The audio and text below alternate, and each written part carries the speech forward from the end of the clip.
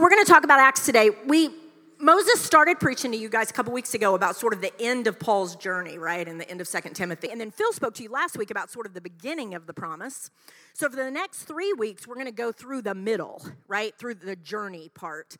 That's a part some of us do not like, right? The beginning is really fun, and the end is sometimes really fun if it works out the way we want. But the middle, no. I'll just skip right over that. But this is a really important part of Acts where we get to see the middle and look at the strength that comes from the space in between, right? That's really important. So we talked about encountering God at the All Church Retreat. If you were there with us in April, we had this whole weekend about encountering God, and that continues to be our goal in this church, is that you would encounter God on a daily basis, if possible, right?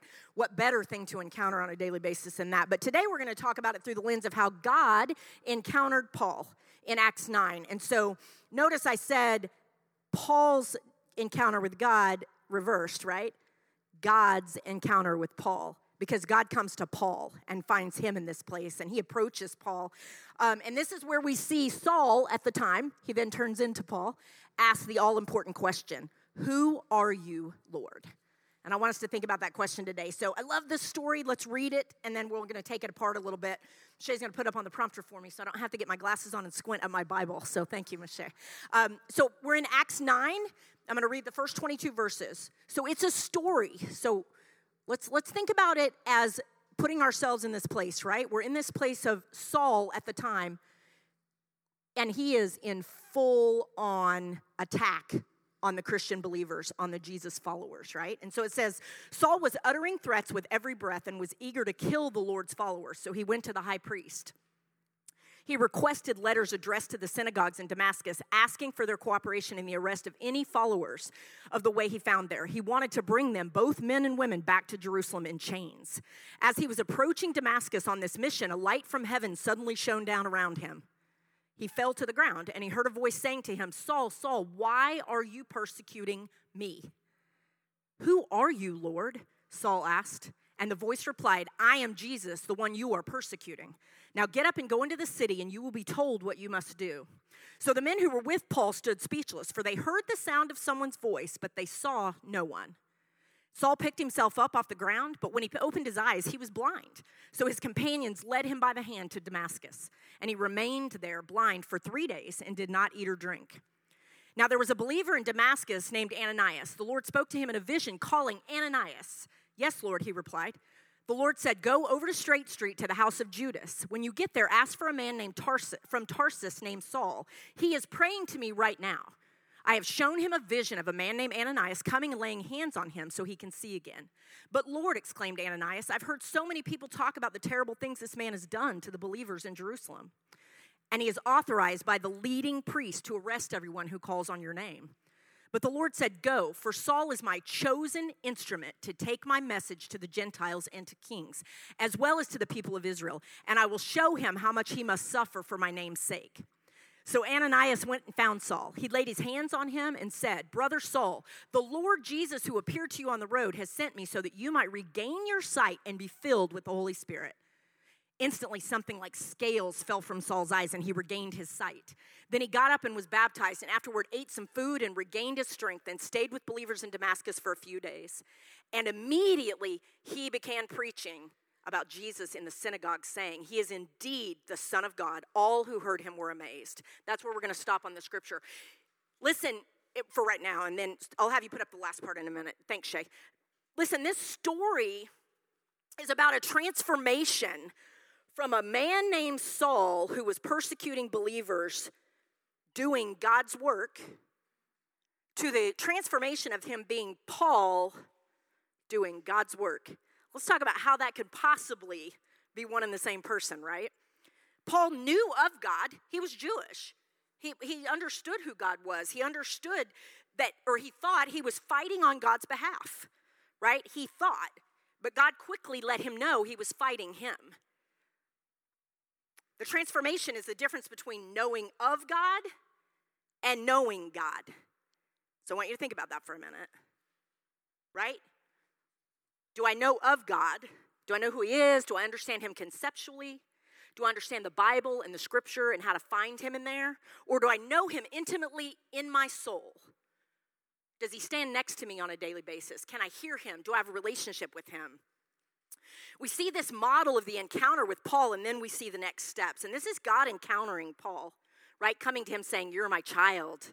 I want you to work for me, not against me. I want to bless you in ways that I can't possibly do until I open your eyes to the risen Jesus, right?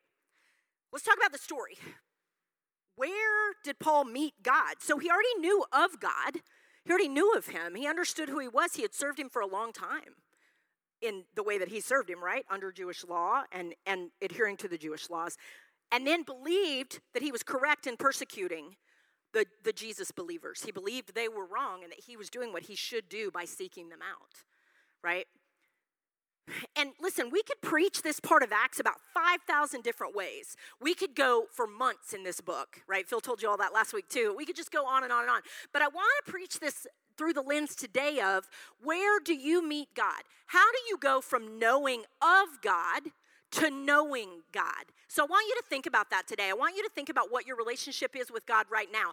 Do I know of him? Is he a concept? Is he somebody in the Bible that I understand conceptually? Or do I know him? Do I understand how much he loves me? How much he wants to put his power over my life? How much he wants to equip me? How much he wants to show me his peace? Do I understand that? So I want to talk about your moments of transformation. Right? So let's look at Paul. We're talking about his moment of transformation where he went from understanding God in a conceptual level to understanding him and knowing him and believing in him, right? And it says in the next part of that verse that I didn't read to you, it says in the next part of that verse as we go down that Paul immediately gets up and goes into the city and begins preaching about the wonder of God. He immediately gets up and says, now I can serve God in a different way. I know him. I understand him. I can talk about him in a different way, right? What's your transformation into the concept of knowing of God to knowing God? So Paul had many different encounters with God. If you continue to go through the book of Acts, and we will, Alicia's going to preach, and then we've got a few more sermons before it, Jasmine, before we get through this series on Acts, we're going to see more of Paul's journey. But this is one of the first encounters with the real risen Jesus where he understands who he is and has a relationship start with him and starts to talk about his power and glory there in the city. We have to revisit the times where we've met God. So I want you to think about that right now. Where have you met God? Where he's come to you in an intimate way, whether he's encountered you or you've encountered him and you've said, this is my God. This is my moment with him. Nobody else is involved in this. Nobody else gets to have a part of this. This is my intimate, individual time with my God. That's what happened there with Paul. Although there was other people on the road with him, God was coming to him, right? And the all-important question that Paul asked, who are you, Lord? When do we ask that question? Who are you? What is our relationship? Do you know me? Right? How do we continue to step into these places of transformation? It's not a one-time event. We aren't made perfect in that one-time event, but we are given access to God's perfection over and over and over. And the only place that you'll ever get close to perfection is to stand in the presence of your God, to stand in the presence of your Creator, right? And be with him. We have to wake up, take the sludge off our eyes, right? It talks about that in that passage that Paul wakes up and he's blind and he takes the sludge off his eyes. What is keeping us from seeing God in the most clear, pure way? What is the world attached to our eyes? What have you allowed to get in the sight line between you and God? We have to look at that and say, how do I pull that sludge off? In Paul's case, it was believing he was doing God's work in the midst of persecuting God's people. Probably not the smartest idea, right? God takes care of that really quick. Now listen, we would all love to have this moment where God comes down, the light shines on us, and God says, you, let's go, right? He will do that. He will do that. Some of you have already had that moment. Some of you already had that moment where he's come down and said, you, right there, let's go. I want to know you. I want to understand you. I want you to know me, and I want you to come with me. I have work for you to do. I have things to give you and blessings to bestow. And if you haven't had that moment with him, what are you waiting for? Right? This is the nerdy part of me, like, let's go. What are we waiting for? Where are we going to find him on that road, right? We have to wake up, the sludge comes off, and we start our kingdom journey. And if you've already started your kingdom journey, let's level up, right? Let's level up. I was in a meeting this week talking about the women's retreat, and one of the ladies said, we need to level up. I was like, oh, I like that. I like that idea, right? Because that's what Paul does. He knew God. He wasn't trying to work against God. He didn't understand his relationship with the risen Jesus. And once he understood that, he could level up in his relationship with God and his understanding of what God needed him to do in the kingdom in every situation, in every circumstance, right? Paul continued to level up as he went through the rest of his life, and you see that as we go through the rest of Acts and a lot of his writings, and we're going to talk about that for the next few months. It's exciting stuff, but it's never a done deal, right? The transformation is ongoing. But one of his first statements in verse 20 is, this is what Paul says. He says, he is indeed the Son of God. Listen, that is a loaded statement. Do you know him as the Son of God? Do you understand what that means? And if you don't, do you want to understand what that means? Jesus is the Son of God. He came for you, right? Just like he came for Paul on that road going to Damascus to say, I see you, and I want you doing my kingdom work, and I want to bless you and equip you and give you power, right? Do we know Jesus that way? If you were to say, and we do this all the time, right? We sing these wonderful lyrics in here with this incredible worship team we have. And I often have to think about what I'm saying because it's such loaded statements, right? You are indeed the Son of God. What does that mean to you personally? What does that mean to you? Is he real to you? Is this God that we talk about on Sundays, that we talk about in community group, we open our Bible and look at, is he real to you? Can you reach out and touch him? Can you reach out and access what you need from him? Can he reach out and encounter you and access what he needs from you, right? I was thinking about this because it's kind of this idea of where he became real to Paul, and I was thinking about this, like, when did God become real to me? I've been a Christian my entire life. I've been in church my entire life. I'm really old, and I've been in church my whole life.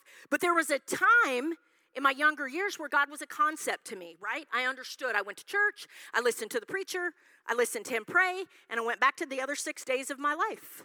God was there. I understood. He was a concept, but he wasn't real to me. And so I was thinking about this. When did he become real to me? And so I remember I was 20 years old, working at Chili's restaurant, way back when Chili's was new. I was a waitress. And my mom called me and said, you need to come to the hospital. Your dad had a heart attack. And you cannot come up with a bigger scenario that would take my knees out from under me than to tell me my dad was in the hospital having a heart attack. Like, you can't, now you can, because there's a child back in the back of the room that you could take my knees out, but she wasn't around then. But that statement is the thing that it just took my knees out. So I remember going to the hospital and standing in the parking lot of this hospital in middle America, right? I grew up in Yukon, Oklahoma. If you draw a line on a map, it's right down middle America. It's in the middle of the map, in the middle of nowhere, right? In the prairie. I remember standing in this parking lot. I knew God. I knew of him. I had been in church my whole life. And I remember standing there in this dirty Chili's apron, right? Food all over it. Food on my shoes. If you've ever waited tables, you know you're just covered in grease all the time. I remember standing in this parking lot, this dirty apron. I got on my knees and I said, God, I need you to be real right now. I need you to be real. And I know for a fact that was when God became real to me. He was not a concept anymore. I need to come to you. I need to encounter you in a different way right now, right in this moment. I need you to speak to me about what's going on in that hospital because I didn't understand. And I needed to go to my all-knowing Father to understand about the earthly Father, that the idea of losing him would have taken me out, right? And he recovered from that. He died 9 years ago, but in that moment, in my 20-year-old self, I needed God to show me that he was real, that he knew me, that he understood what I was feeling, that he was covering in power my dad and my life and the things that were going on. I needed to know him. I needed to see that he was real. And then I thought about that. That's the first time I felt like I encountered him. I felt like he came down and said, I'm here. He didn't promise me anything. He didn't change the circumstance because my dad was still in the ICU. But he came down and he said, I'm real. I see you. I'm here with you. I'm not a concept in that book over there on your bedside table. I'm a real, living Jesus who wants to sit with you in grief, who wants to sit with you in prayer and anxiety, who wants to sit with you in joy, who wants to sit with you in every emotion. And I understood him for the first time there. And then obviously there's been a transformation after that, right? That's when I was 20. I'm 50, almost 53 now. There's been so many instances of that where he's shown up for me that way. But it was the first time that I even thought I can encounter my God. I can spend time sitting at his feet and he will speak to me and love on me and empower me and give me peace. It was a totally different concept to me. So where do we need to encounter him? I want you to think about that. Where have you encountered him? Revisit the place you've encountered him. I guarantee you throughout Paul's life, well, I don't guarantee, he hasn't told me this. I shouldn't say I guarantee. Paul and I have not had a conversation about this, but I would be willing to venture that many times over Paul's journey, he revisited that moment in his mind where God showed up on that road and said, I see you. Let's go. I've got you. I've got things for you to do, right? So where do we need to see him? Where do we need to know him, not just know of him? It's an action on our part. It's an action on God's part. Listen, if you ask God to find you and encounter you, he's coming. Get ready. He's never going to turn down that request. He's going to come, but you got to be looking. And if you got all the sludge over your eyes and all the junk in the way and all the things that cause a barrier between you and God, we got to remove those things. We got to get them out of the way because you won't be able to see, right? And that's what God was telling Saul at the time. You can't see me. You don't know me. Let's get the junk off. Let's get it out of the way so that you can see me and understand me in a better way, right? God took action. He found his child. He showed up for him. And then Paul showed up for God, right? That's what we see after that. He immediately got up. He said, he is indeed the risen Son of God, and I will serve him. I will go and preach his word. I will cause more believers to come into the fold, right? It's not a one-way road. Believing in God and God becoming real through repeated encounters are two different things. The devil believes in God. He knows him. He knows he's real, and he knows the scripture. But you have the distinct advantage and benefit of knowing God in an intimate way where you can encounter him and have him speak into your life and have him love on you and have him be involved in every single thing and be able to do work with him and for him in partnership, right? We can all have an encounter like Paul. That's just the beginning. We have to have repeat encounters. We have to continue to be God's hands and feet, right? And I love in verse 15 where God tells Ananias, Paul is my chosen instrument. Hello, I would like God to say that about me, right? Do we want to be the chosen instrument? Can you imagine? What better thing can God bestow to say you are my chosen instrument? Man, I want to be paying attention. I don't want anything in the way of that statement, right? He tells Ananias he's my chosen instrument. We all have a transformation story. What is yours? Right? You may not have a road to Damascus moment where the light shines down and you're stricken down on the ground and you become blind. And I mean, if you do, come tell me. Like, let's talk about that business. I want to know all about that. But you may not have that because that may not be the way that God encounters you. He's going to encounter you in the way that he knows you'll see him and hear him because he made you. And he knows exactly how he comes to you, right? God comes to me forcefully and loudly. Shocking, huh? That he would need to talk to me forcefully and loudly. Comes to me the way he wired me, right? He's going to come to you in the intimate way that he knows you. And he's going to speak to you. And he wants to encounter you. I can't imagine. When I was praying over the sermon, all I could hear was God saying, man, I want to encounter my people. That's what he wants, right? If you haven't had your road to Damascus moment, how do we push in closer, right? How do we have the beginning of the road revealed to us? How do we get on that road? How does he become the living, breathing God in our daily life instead of a concept? How do we do that, right? Can we hear him? Do we know the God we serve? Do we know his voice? I was listening to Brooks and Dunn music. God speaks to me in really weird ways, right? I was listening to a Brooks and Dunn song, and one of the lines says, I raise my hands and I bow my head and I find more truth in the words written in red. Man, the words written in red are the words Jesus spoke. There's the truth right there, right? We got to get in there and make those words written in red be living, breathing words to us. It's Jesus talking to you. It's not him talking to somebody centuries ago that you can't access. He's speaking to you. When you get out the Bible and you open it, if you have a red letter Bible, good on you, right? It shows you. You don't even have to figure it out. This is Jesus talking, right? When you do that, pray over that and then think, I am sitting in an encounter with Jesus and he is speaking straight to me. He is talking to me. Because he will encounter you in the most mighty way in those spaces if you give him space to do that, right? That's where we begin to know God. That's where we begin to understand him. Listen, this isn't an easy process. If you read through the rest of Acts, you're going to be like, I don't want all that junk that Paul walked into.